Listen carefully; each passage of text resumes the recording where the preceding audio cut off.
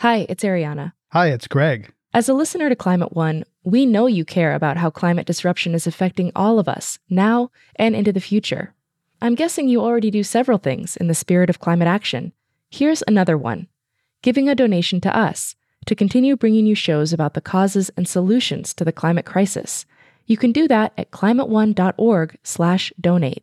We offer all our podcasts and radio shows for free, but it takes time, effort, and resources to produce new episodes every week. When you give, you'll help us pay for the talented staff, equipment, and materials we need to make the show. And you'll join a group of other dedicated funders and community supporters who keep Climate One on the air. If you're inspired by the guests and conversations we curate, please consider making a gift today at climateone.org/donate. Thank you for your support, and thanks for listening. This is Climate One. I'm Greg Dalton. Getting more people out of cars could do a lot to help slow the climate disruption evident everywhere this summer. Transportation is now the leading source of climate pollution in the U.S., and we need to tackle that by creating sustainable travel choices. But how do we do that when we spent decades designing most of our cities for cars? When you are committed to providing a congestion-free driving experience for the least spatially efficient mode of transportation ever invented, this is what you get. And what changes are needed to make public transit work for more people? There's so many places in this country where bus service stops at 6 p.m., doesn't run on the weekend. It runs once an hour. That's not a serious transit system. How can we make public transit work in American cities? Climate One's empowering conversations connect all aspects of the climate emergency. The U.S. House of Representatives recently passed a $550 billion measure that would make it harder for states to build new highways and incentivize transit instead. The Invest in America Act would be a big shift away from the highway habit of the last 70 years. Unless you live in a dense urban part of the country, you probably rely on a car to get around. The culture of car dependency feels natural because most of our cities have been built for cars rather than pedestrians, but it wasn't always that way. Peter Norton is associate professor at the University of Virginia and an expert on transportation history. Climate One's Ariana Brocious spoke with him about how America's car culture was actually manufactured and how proponents of autonomous cars are repeating a tried and true sales pitch. I think many of us have a somewhat romanticized view of American car culture, that owning and driving cars is part of the fabric of our identity. But as you explain in your book, Fighting Traffic, cars weren't the default option in the early part of the 20th century. So how did Americans use and perceive streets before the automobile age? Yeah, in a lot of ways, it was sort of the opposite of what we expect today. In other words, everything but cars was sort of expected and welcome. A street was a space for just about anything, provided it wasn't too obnoxious or too dangerous. And by both of those standards, the car, when it was new, when they first started to appear in large numbers, actually seemed to be the thing that was breaking the prevailing social norms. And that is, it was, relatively dangerous and kind of obnoxious to other people. Your book highlights how a lot of residents of American cities actually resisted and protested the dominance of cars. So what were some of those reasons for that? The objections ranged everywhere from, this is an obnoxious nuisance to, this is killing, and it really was, large numbers of people who don't even drive. Most of the people who were getting injured or killed were people who never drove a car and didn't use a car. And so there was a perception that this was a real inequity. If you were trying to cross the street or trying to get to a streetcar. The streetcars, first of all, they were in practically every city, even small cities, and they were right in the middle of the street. The tracks went right down the center, which meant that to board a streetcar or to get off the streetcar and go to your destination, you were crossing the street just about anywhere. And so it felt not only like a danger and a nuisance, but also like an unfairness. A privileged class is ruining or endangering street use for everyone else. And you talk about this sort of invented concept of jaywalking. Can you explain that? Yeah, so, The problem was, as far as most people were concerned, that this newcomer, the intruder, the automobile, was making it harder to use the streets safely. But that way of looking at it kind of limited what cars could ever be in cities. So the people who wanted to sell cars in cities and the people who already owned them and belonged to automobile clubs and the automobile dealers and so on, they had to get together and say, you know what, actually, it's normal to drive a car in a city street. And that was a tough claim to make 100 years ago. It was a tough claim to argue that streets are a legitimate place for driving fairly fast. And to make that argument, they had to find a way to challenge people who felt like streets are for walking in. So the people who wanted a future for cars in cities organized and they put out a message, and the message was, you know what? This is the 20th century, folks.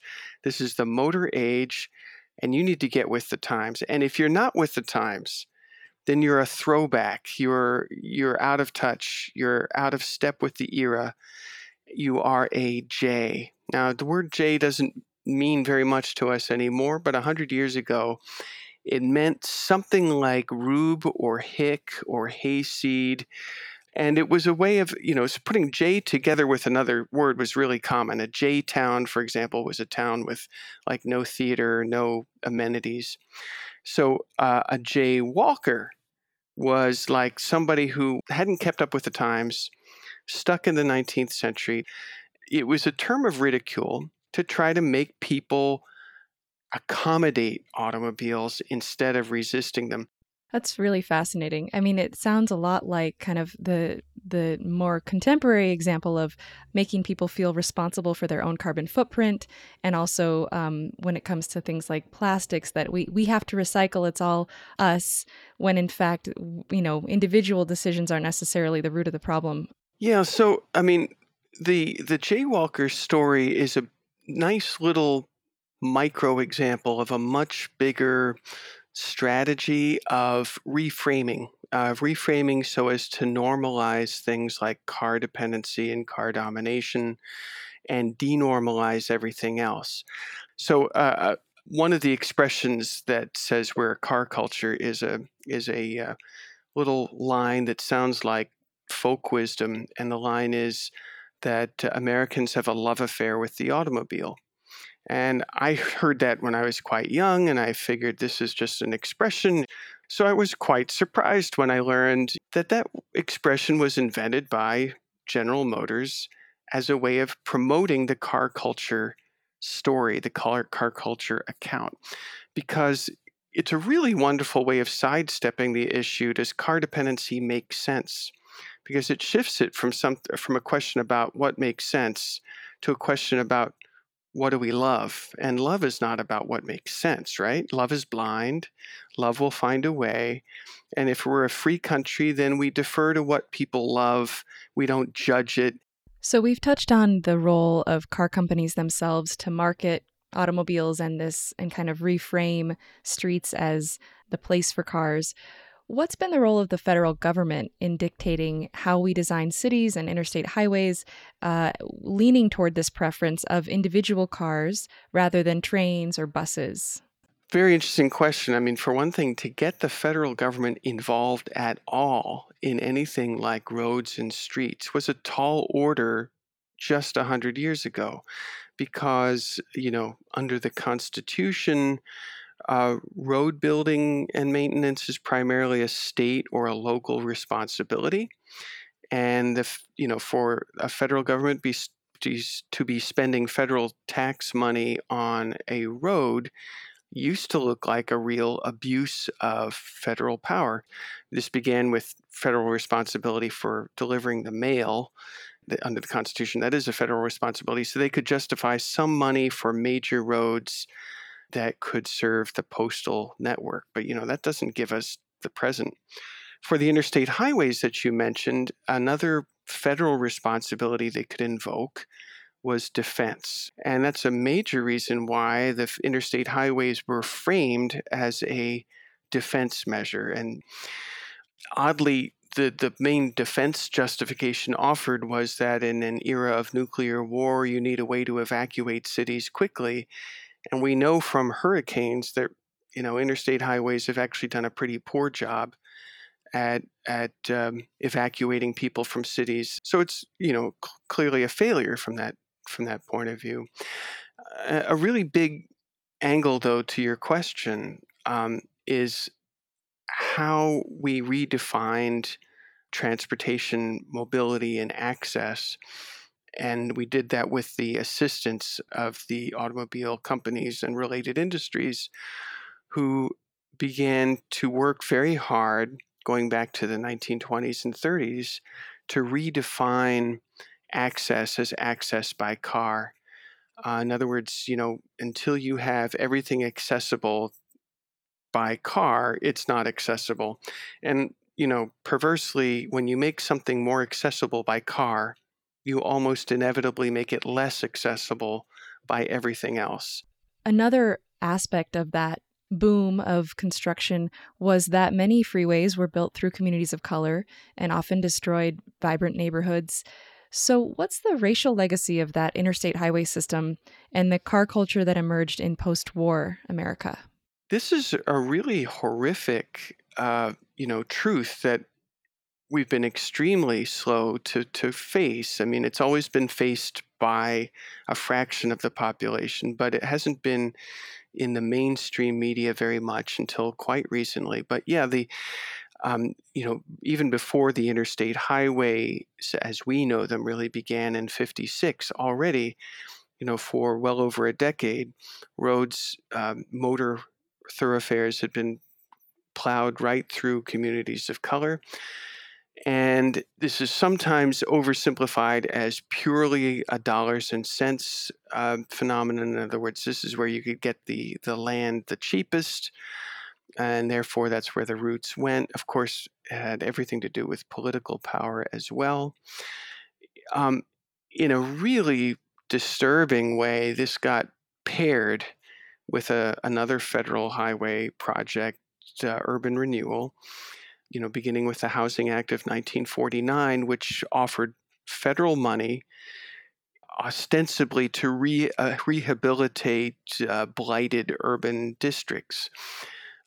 Really, what they were calling blighted urban districts could more accurately be called affordable urban districts, and also could be more accurately called urban districts where people of color could get a rental or get a mortgage, which, was not true most places.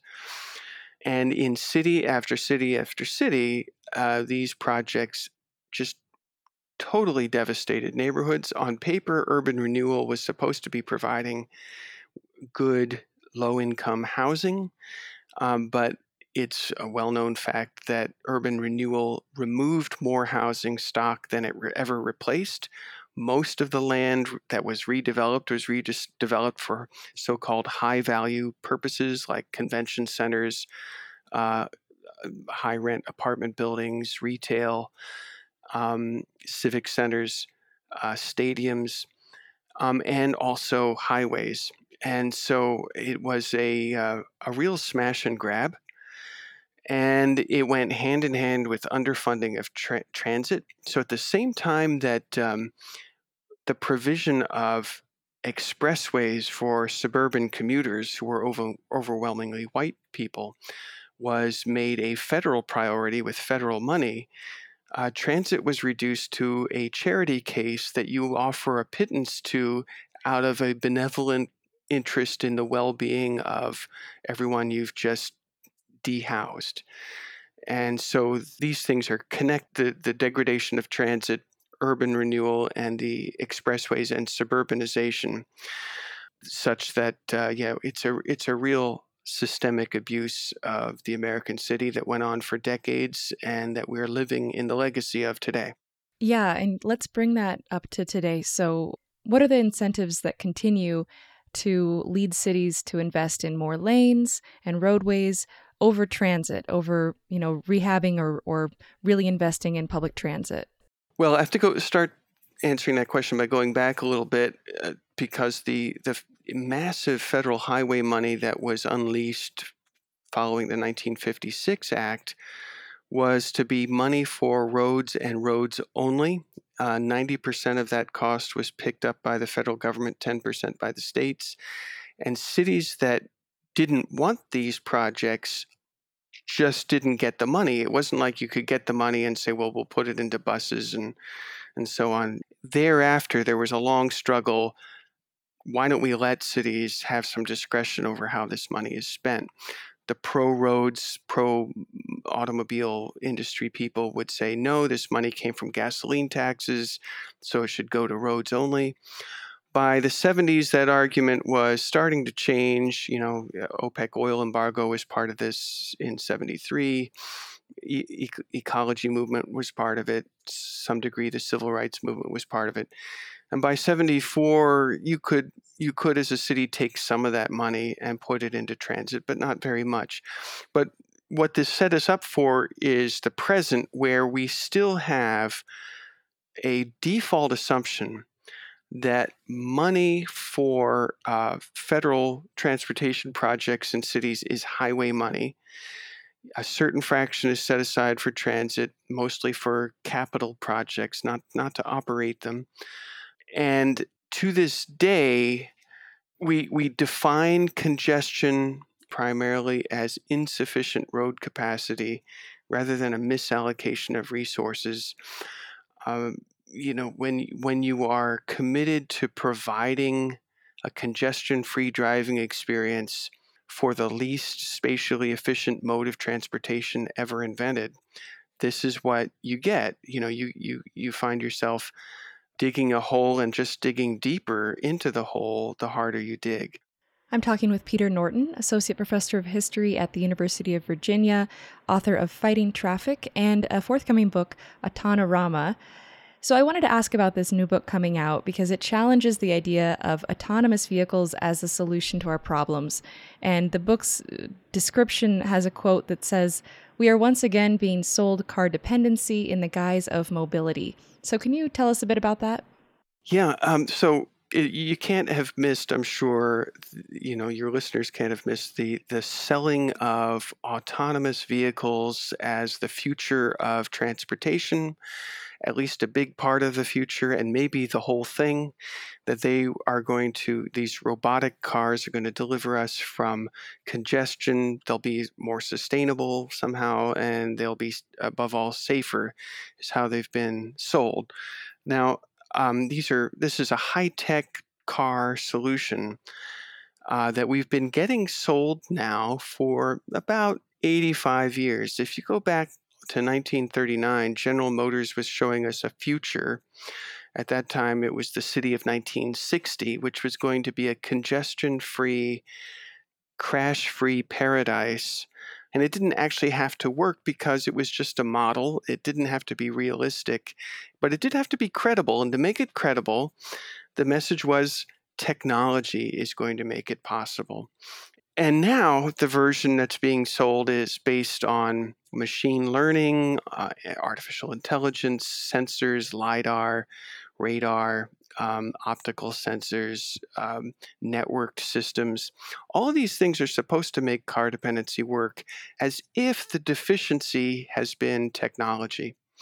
But really, the deficiency has been car dependency. In other words, it's not that we don't have enough technology to make car dependency finally work. It's that car dependency itself doesn't make sense. It's not like we can't have cars. I think cars could be wonderfully useful tools in a bigger tool set, but we need to similarly realize that car dependency is an option. It was never a good option, and technology can't make it a good option. And my fear is that it's distracting us from the wonderful things we can do right now that are affordable, more sustainable, more feasible, more practical, more enjoyable, more healthful, more efficient. The list goes on. So I think I know your answer to this, but then do electric vehicles offer any solutions? Certainly from a climate perspective, they do, right? An emissions standpoint. But in the car dependence world, maybe not? electric vehicles are going to be essential, but we're going to have to find a way to do it where we don't need as much driving as before. Of course, all those electric vehicles would have to be charged. Right now, we have something like 20% of the U.S. power grid from renewables on a good day, and that's defining renewables pretty generously. We need to get that number higher. As far as the batteries go, there's one really, it's sort of a painful but also a practical lesson from the past. You don't have to have batteries to have an electric vehicle. Every city in America, big, medium, and almost all the small ones as well, had electric vehicles 100 years ago with no batteries. They were called streetcars. That's an example that you can actually have electric vehicles that don't need the batteries. That would be a big plus. You can have electric buses that don't need batteries too if they can connect to an overhead power supply. So that's a possibility as well. I think battery-powered electric vehicles are going to be necessary too.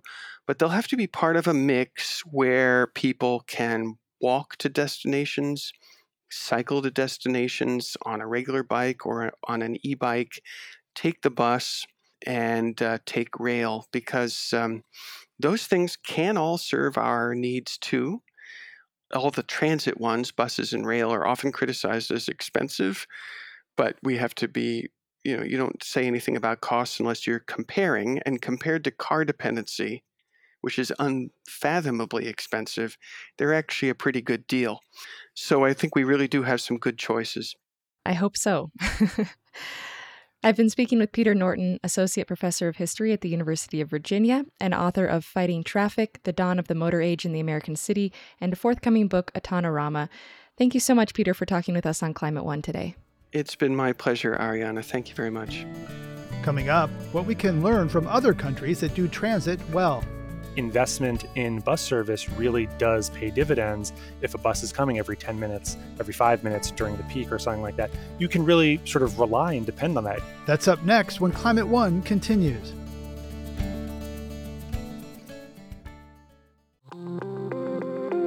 Hey everyone, I'm Dan Kortler, the host of TED Climate. Each episode, we unpack the problems and solutions of climate change. This season of the show, we're getting into some big ideas that make us optimistic about the future, like meat grown from cells and leather made from mushrooms. And the best part, we look at how building a greener future can be an upgrade instead of a sacrifice. Find and follow TED Climate wherever you're listening to this. We move now to why we're so bad at building cost-effective, reliable public transit in America. Eric Goldwyn has explored that question through his research at the NYU Marin Institute of Urban Management. He says there's several reasons, one of which is the funding model. So oftentimes, since projects are so expensive, you need to get a lot of different people contributing money to it. So, right, the federal government, a local government of some sort of transit agency, so on and so forth.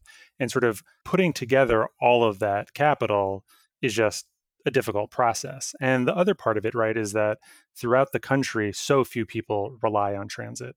In Kansas City or in Oklahoma City, where 90% of people drive or carpool to work every day, it's just a much greater lift. And so it creates a lot of opportunities for veto points, public interference, lawsuits, things of that sort, and also change of administration, right? If you sort of had a champion in the governor's office or the mayor's office, and then, he or she subsequently leaves office, that also can, create a number of hiccups. And we've seen that in a number of projects. You also say that it's how the transit projects are sold to the public. They're often sold to reduce congestion. That doesn't happen. So people say, so why did we do it? Absolutely. That's another part of it, right? Is that the benefits oftentimes don't sort of pan out. And so the other part of it, right, is that oftentimes the projects are sold to be at a certain budget and done on a certain date.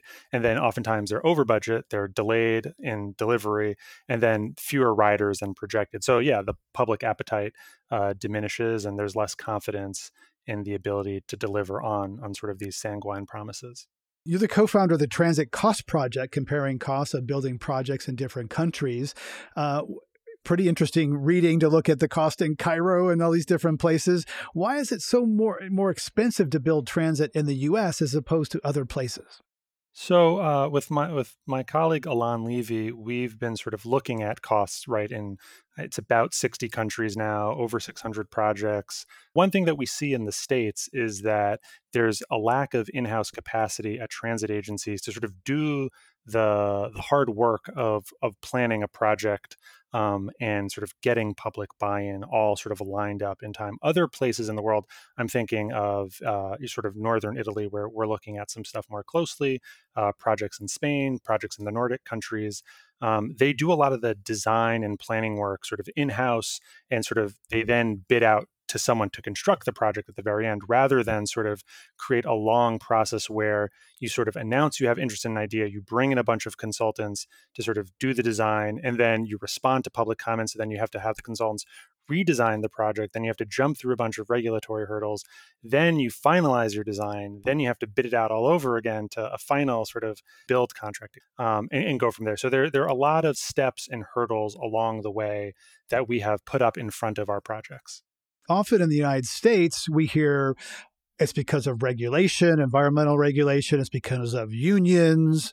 Are those real obstacles, regulations and unions, that drive up the U.S. costs? Sure. So I think some of the sort of NEPA process, which is sort of an environmental process, part of that, might contribute absolutely. But it's important to note, right? It's not as if in other countries they don't have environmental regulations, but costs in sort of Denmark and Stockholm, in Switzerland, the costs are under control in those places, and there's no argument that their environment is much worse than ours or something like that.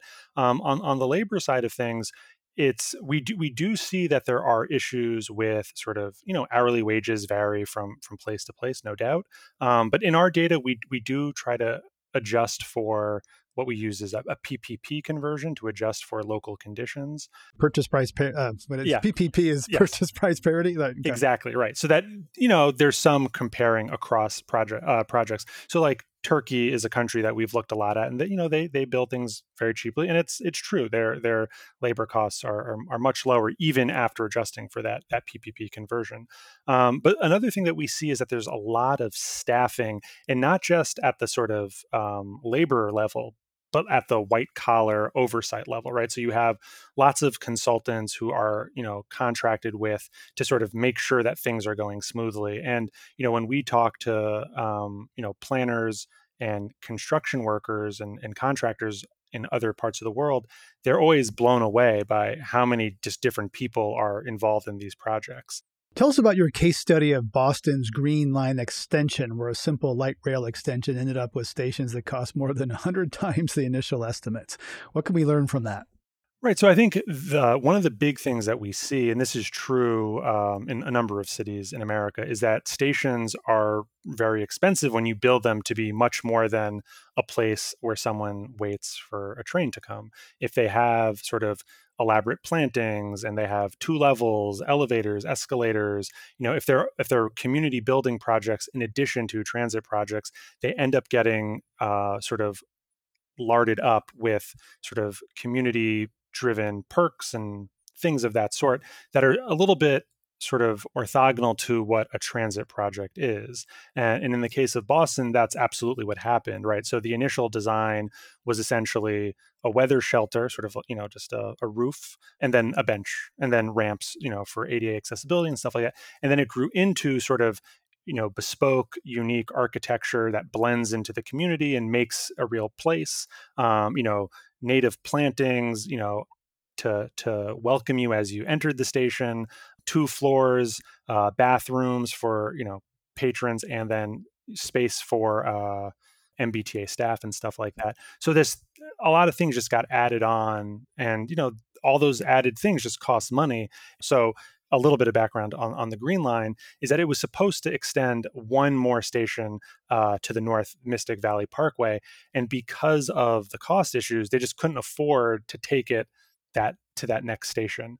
Are there class and racial dimensions to support for public transit and who rides public transit? Again, there's sort of New York, Boston, they're kind of the exception, right? But overall, is there a kind of race and clash connotation, therefore, why those systems don't get the kind of support because they're for the underclass? Oh, I think that's absolutely the case. I think, New York is a real outlier in that the average subway rider, I believe this is right, is slightly richer than the average New Yorker. But the average bus rider is poorer than the average New Yorker, likely older than the average New Yorker, likely a minority, likely less educated. So all of the socio-demographic things that you sort of were alluding to, you're much more likely to find on the bus than on the subway in New York. But then, yes, absolutely, when you get out of the city of New York, it's very stark how divided bus lines are versus sort of the rest of the population in cities. And cities like Oklahoma City, where 90% of people drive or carpool to work, and maybe it's even higher now, the only people left who are to ride the bus are people who just can't afford a car. And I think that's the other problem, right?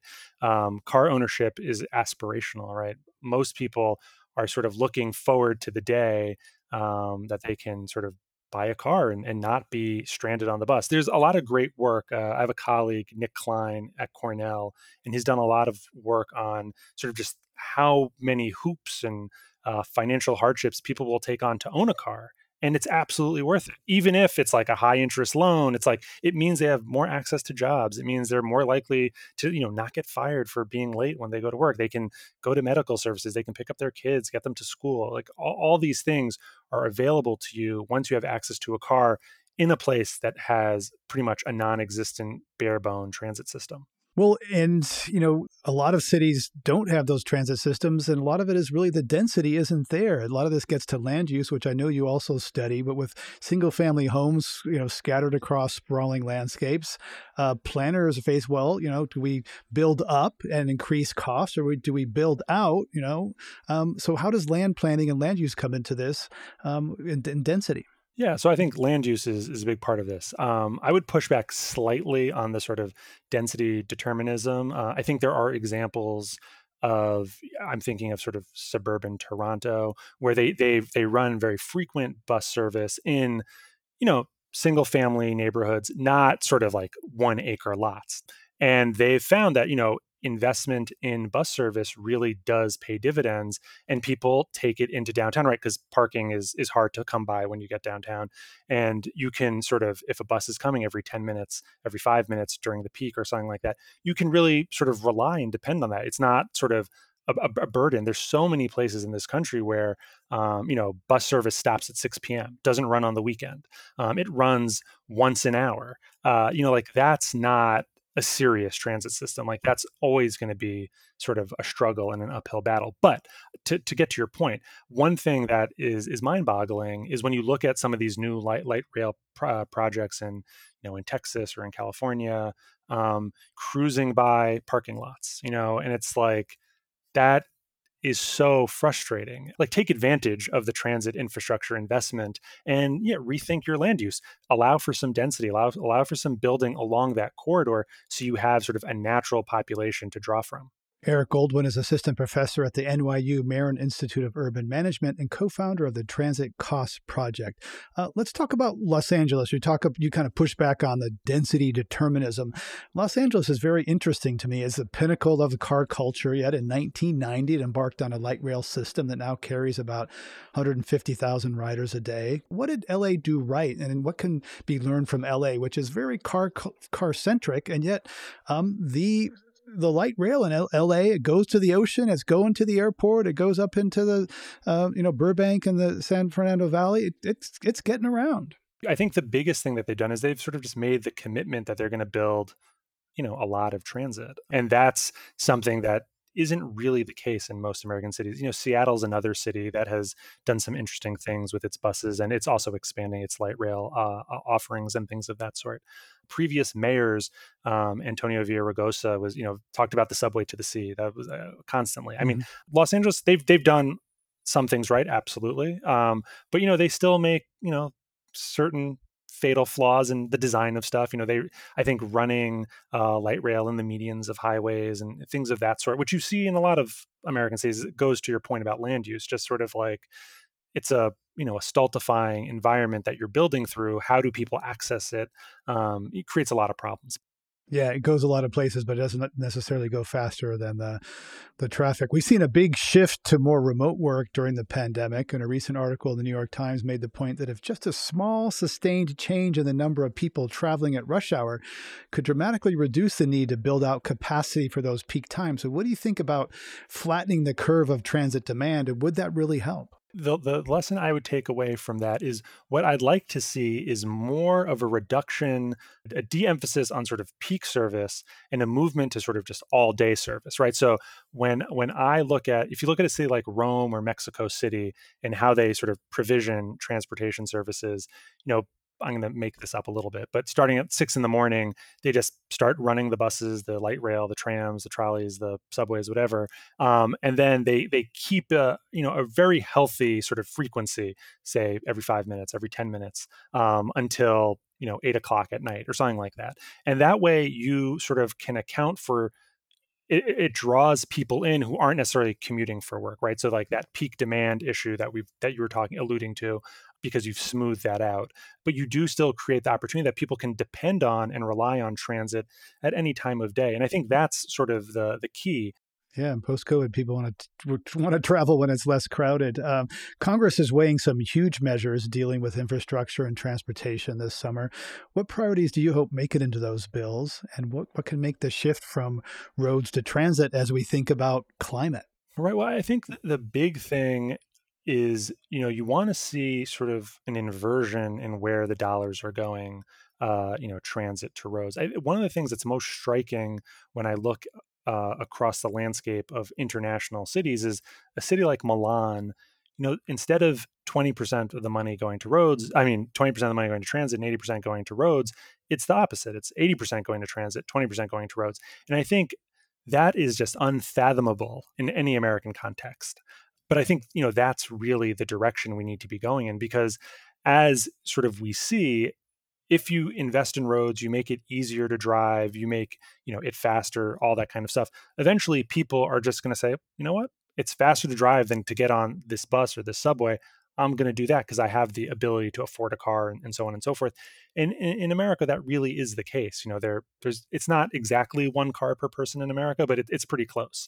And so unless you make the car sort of less desirable or less effective at getting people where they need to go than transit's never really going to win that battle. Transit really needs to be sort of that anywhere to anywhere transportation service. And as long as it's not, the car is a way better solution to that transportation problem.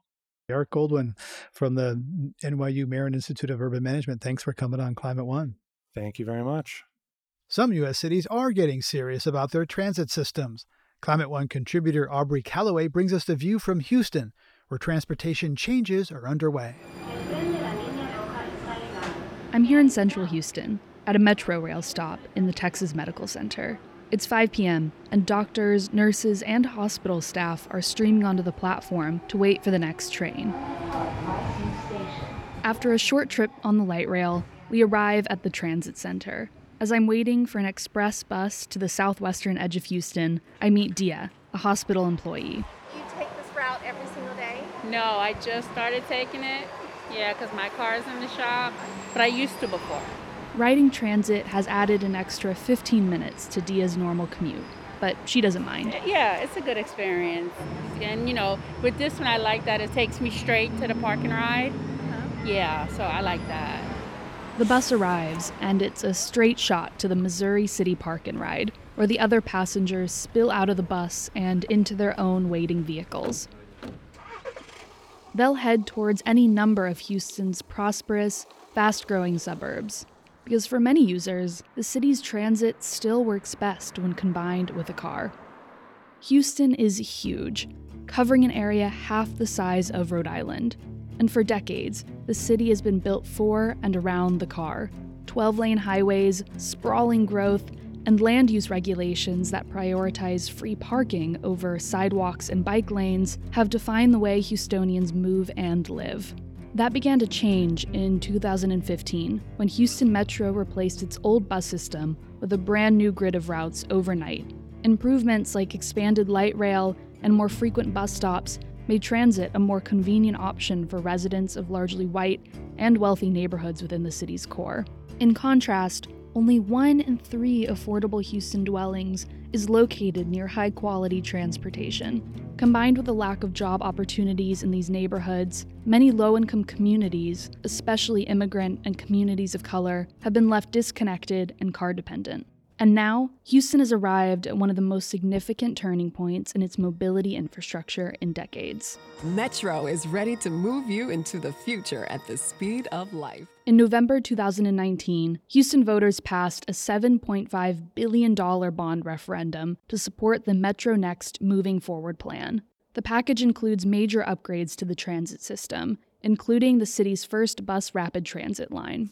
Now to new developments in a controversial construction project, a plan to move I-45 Most recently, the U.S. Department of Transportation and Harris County officials halted a $9 billion state plan to rebuild and widen Highway I-45, a huge thoroughfare in the city's core. Local activists have opposed the expansion for years over concerns about increased air pollution and the displacement of Black and Latino neighborhoods. The future of the I-45 expansion is still unclear, and it remains to be seen whether Metro Next transit upgrades will truly address mobility inequities in the city. For Climate One, I'm Aubrey Calloway in Houston. Coming up, how the pandemic ushered in a new way of thinking about urban design. There's been a bit of a re-envisioning of what a street is even for, where maybe previously people thought about a street as a place to move cars. And now they're starting to think about streets as places to gather with their neighbors or teach their child how to ride a bike or simply just take a walk at the end of the day. That's up next when Climate One continues.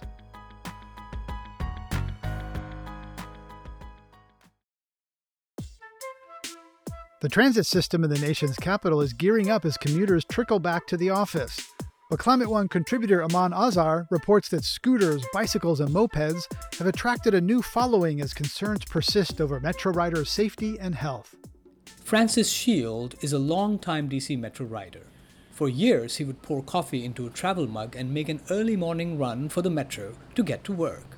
COVID changed all that. Francis bought himself an electric scooter to avoid Metro. Now, he carries it to the subway as Metro becomes a safe option again.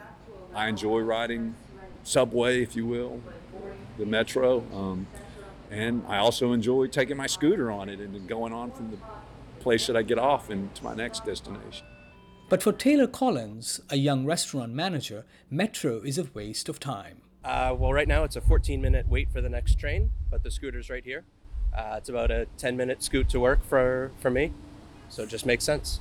During the pandemic, DC's Transit Authority drastically reduced its service because of a whopping 90% drop in riders. That resulted in a massive revenue shortfall. Federal coronavirus relief funds last year included $14 billion for transit agencies to stave off some of the budgetary pressures in places like DC, Boston, and New York. But the pandemic is not the only reason commuters have found other ways to get around. DC specifically has suffered from issues related to poor management and maintenance of the Metro rail system that resulted in a series of crashes. That's Yona Freemark, Senior Research Associate in Metropolitan Housing and Communities at the Urban Institute. He says those crashes made riders feel unsafe. But they also forced the transit agency to engage in a series of expensive and long-lasting repairs on the existing lines, which have reduced the quality of service over time. In an April meeting of DC Metro officials, Lynn Barisok, Senior Vice President of Customer Service, said peak ridership is unlikely to recover while work schedules remain in flux. We know that our pre-pandemic customers are not traveling to work as often as they did because they are telecommuting. And we learned that even though their confidence in Metro remains high, those who do journey to work are driving more often. Urban Institute's Yona Freemark says ride-hailing services have also caused a decline in transit numbers in recent years. Whether that will continue to be true in the future is unclear. But commuters like Taylor and Francis, who have embraced scooters and bikes as alternatives for short inner-city travel, don't necessarily see them in a competition with the Metro Transit service. If you live further from a metro than I live, then you would need a scooter to get to the metro. Maybe some people would use one of these options and not use mass transit, but just as often people see it as a supplement to it. So it's both. It's a competition and a complement. As DC commuters adjust to a post-pandemic work routine, multimodal transit may become the new normal. For Climate One in Washington, D.C., I'm Aman Azar. Amanda Eakin is Director of Transportation for the Bloomberg American Cities Climate Challenge at the Natural Resources Defense Council, where she has been working to help cities decarbonize their transportation. She says in many places the pandemic has altered the thinking about what streets are for, a place to walk, dine out, and hear music, instead of strictly to move cars. Some cities have gone even further. You know, one of the things we've been so thrilled to see and to support is cities stepping up and creating their own sources of revenue to fund their transit systems. 2 of our cities during a historic pandemic went to the ballot, Cincinnati and San Antonio, and despite shelter-in-place orders and all kinds of economic uncertainty, the voters in those 2 cities chose to tax themselves to pay for their transit systems. So another thing we've been happy to see is the federal government really stepping up, especially in those emergency response measures, to recognize that transit is an essential service in our cities and to fund it with those emergency relief packages. So I believe it's over $60 billion that across the various rescue packages has come to transit agencies. And the recognition that transit is an essential service, I think, is an important outcome of the pandemic. One of the key obstacles to a renewed push for public transit in America is the backlog of maintenance and operational funding many systems suffer from. Will President Biden's infrastructure bill help address that if it passes? Both the Biden infrastructure package and also the transportation reauthorization bill, which is also due up for reauthorization by the end of September of this year, are phenomenal opportunities for the federal government to make big investments in transit, both in infrastructure and also in the operations of those systems. One of the things that we're calling for as NRDC is parity. Traditionally, the federal government, through the Transportation Reauthorization Bill, has put about 80% of the money towards roads and highways and only a fixed 20% to transit. We're calling for a leveling of that playing field where 50% of the federal transportation infrastructure bill would go to transit with a key focus on operations and maintenance that's so critical to making our systems thrive. Pretty important but unsexy stuff. You know, there's a lot of the incentives for local politicians are to, cut ribbons on new roads because, cranky voters and traffic, are not a good things, or potholes, right? Classic, axiom of local politics. So how are you going to go against sort of that convention that politicians like to say, we're going to expand the road and, open it up for you if you're sitting in traffic and angry about it? One of the wonderful things we've seen through working with these 25 cities in the Bloomberg Philanthropies American Cities Climate Challenge is that this was a 2-year program. And so we really needed to think about changes cities could make in a short amount of time that would make a big difference. And one thing we saw after city was that cities were choosing to put their infrastructure, what they control, which is the streets, and put that towards moving sustainable transportation choices. So whether it was Minneapolis, Honolulu, Los Angeles, Washington, D.C., Philadelphia, Denver, Colorado, cities rolled out the red carpet for transit by laying down the red paint and creating bus-only lanes. It doesn't sound very sexy.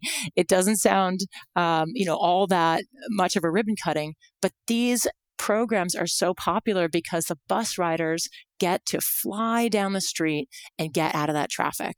We heard from Mayor Fry in Minneapolis, and he talked about one corridor called Hennepin Avenue in Minneapolis. And he said his staff had told him that the buses were about 2 to 3% of the vehicles on that street, but they were moving 49% of the people on that street. And he said when they even just put up a temporary set of cones for one day, just to let the bus not have to sit in traffic, the transit riders were literally cheering out the window because they didn't have to sit stuck in traffic anymore. And their experience as transit riders was elevated. There's one such bus rapid transit lane in San Francisco under construction that was held up by litigation from environmentalists who were upset by some trees taken out. So therefore, congestion still continued. So what do you say to environmentalists that sometimes can get in the way of good things because they're looking at something, a few trees? Whether it's 115-degree weather in Portland, in Seattle, or historic droughts or wildfires, we really need to look at this challenge of climate change and where the problem is coming from. And something I think a lot of people in this country don't know is that transportation is now the leading source of climate pollution in the U.S. And we need to tackle that by creating sustainable travel choices. The good news is that people are demanding those travel choices in cities. City after city around the country have gone to the ballot box, and their voters are coming back and saying, yes, we want more transit. We're willing to tax ourselves to pay for those transit choices. So seeing cities around the country then put their infrastructure, their streets to work, making sort of surface subways, making those bus rapid transit projects happen is exactly the kind of thing we need to see. Bus rapid transit has been kind of in vogue in transportation circles for a number of years, but it has lower upfront costs. But some experts say they have higher operating costs over the life cycle. You don't have to cut up streets and put in light rail, for example, which is very expensive and timely. But are bus rapid transit lanes as good as they're made out to be? We put in place in San Francisco something called the Temporary Emergency Transit Lanes program over the last few months. And the numbers really speak for themselves. We have double-digit increases in the speed and the frequency of these transit lines all across the city. And they're very popular. Transit riders, it turns out, love not having to sit in traffic. They're also very, very cost-effective. We're talking about some paint on the street, in some cases just a couple of posts demarcating the space for transit so they can happen quickly, and they're cost-effective. And they're very, very popular. Amanda Eakin is Director of Transportation for the Bloomberg American Cities Climate Challenge at the Natural Resources Defense Council. You've worked with 25 cities around the country the last couple of years. You mentioned, voters willingly taxing themselves for transit. What are some of the other innovations you've seen in those 25 cities? So when the Trump administration pulled out of the Paris Climate Agreement, what was really remarkable to see was hundreds of mayors around the country. They stood up and they said, we are still in. We want to signal to the rest of the world that the U.S. is still in on the Paris Climate Agreement. So the Bloomberg Philanthropies American Cities Climate Challenge was really designed to support those mayors to make good on those pledges and to meet their own version of the Paris Climate Agreement. Some of the really interesting observations we've had is that each one of those 25 cities, it's taking its own unique pathway to decarbonize their city systems. One example I want to highlight is the city of St. Paul, Minnesota, who had a really interesting vision for bringing electric vehicles, which are some of the cleanest transportation choices available, within reach, both physically, but also economically to their whole population. So they're launching an electric vehicle car share program. And the idea is there will be pods and charging infrastructure all over the city so that every household has access to a clean way of getting around without necessarily the cost or need to own that vehicle. There are a couple of policies passed in the city of St. Louis around the idea of EV readiness, or kind of getting ready for an electrified future. So they actually passed 3 separate bills mandating the sort of charging infrastructure in different kinds of buildings in the future so that the charging infrastructure is available when those EVs come online. So EVs are wonderful. They're clean. I've been driving one for 10 years. I don't pay any gasoline tax. I don't go to gas stations, nor do other EV riders. So what happens when EVs grow and there's reduced revenue for roads and bridges that are funded by gasoline taxes? We have to look at how that gas tax has been spent. And as I mentioned, a lot of that gas tax has gone towards creating roads and highways that, if we look historically, have disproportionately harmed communities of color and lower income communities. And city after city, you can see neighborhoods destroyed, neighborhoods literally bisected by those roads and freeways. And amidst the national conversation we're having around racial justice in this country, it is a time to pause and reconsider whether the best thing we can do for our cities is to build freeways right through them, or perhaps we need to think about a different approach.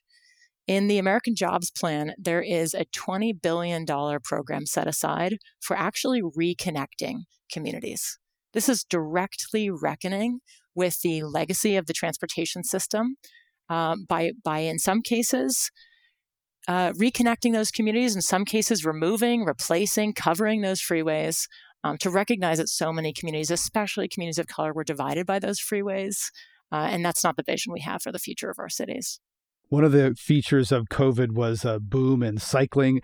Is that going to continue after COVID, or is that going to go back to the way it was? And will that be one of the lasting changes we see coming out of COVID, is more bike-friendly cities and more use of biking? Here, I would want to talk about the city of San Jose, California. Over the last few years, they've created 400 miles of bike lanes, recognizing they've got great weather, they've got the right topography, they've actually got a lot of street space to work with in order to put in those safe, protected facilities. So that's part of their vision, is to create that network. If it's safe, again, we've seen this again and again, if it's safe, if it's comfortable, if it's convenient, people will bike. The challenge for cities is creating those networks, those protected networks citywide.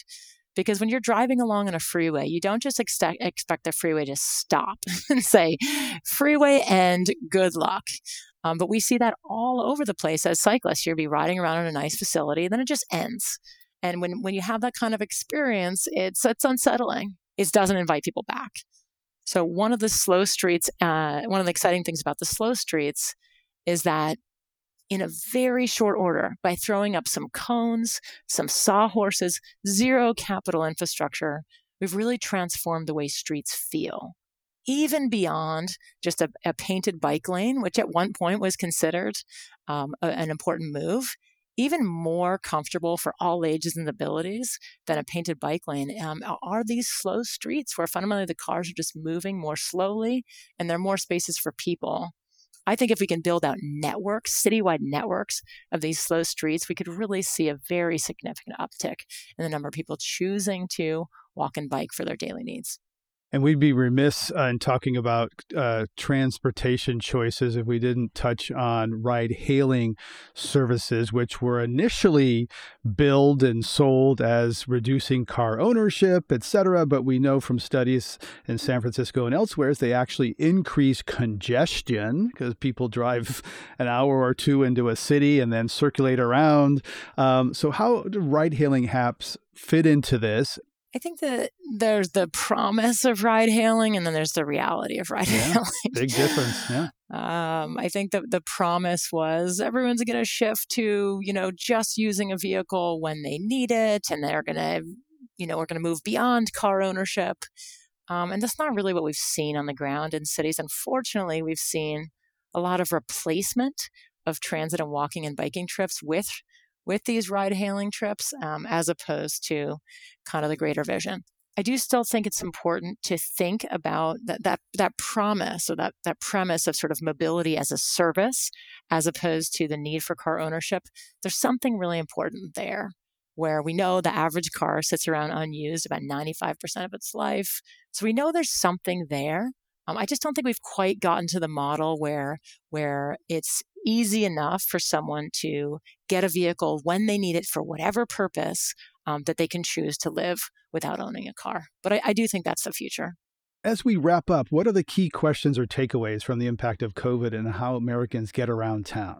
One that we haven't talked about yet is that with so much of the American workforce working from home, people have become much more intimately familiar with what's right around their home. And in some cases, people have realized that they don't have a lot of the services that they need right near their homes. So I think there's a lot of an interesting conversation around land use and a mix of uses, and how can we provide, just for your daily needs within sort of a 15 or 20 minute walking radius of your home. And I think we're going to see a lot more demand for bringing those kinds of amenities to neighborhoods where maybe they didn't exist before. So that's an interesting reflection. I also think, again, we've seen transit emerge as an essential service that drives the economies of our cities. We've seen the federal government come in with real rescue funding for transit, and we are calling on the federal government through the upcoming Transportation Reauthorization Bill to put 50% of the funding towards transit to recognize and reward the essential service that it is for moving people within our cities. And then finally, I would say we have Americans have had a chance to think about streets in a new way. Maybe not as a place where their highest and best value is to move vehicles, but maybe as a place where they can gather with their neighbors, where they can go for a walk with their family or take their dog for a walk, and really as sort of an extension of their homes as a part of the public realm. Amanda Eakin is Director of Transportation for the Bloomberg American Cities Climate Challenge at the Natural Resources Defense Council. She's also Vice Chair of the San Francisco Municipal Transportation Agency. Amanda, thanks for sharing your insights on the reimagining of American streets. Nice to be with you. On this Climate One, we've been talking about the obstacles and opportunities around good public transportation in America. To hear more Climate One conversations, subscribe to our podcast on Apple, Spotify, or wherever you get your pods. Talking about climate can be difficult and depressing, especially this summer. Please help us get people talking more about climate and solutions by giving us a rating or review. It really does help advance the climate conversation. Brad Marshland is our senior producer. Ariana Brocious is our producer and audio editor. Our audio engineer is Arnav Gupta. Our team also includes Steve Fox, Kelly Pennington, and Tyler Reed. Gloria Duffy is CEO of the Commonwealth Club of California, the nonprofit and nonpartisan forum where our program originates. I'm Greg Dalton.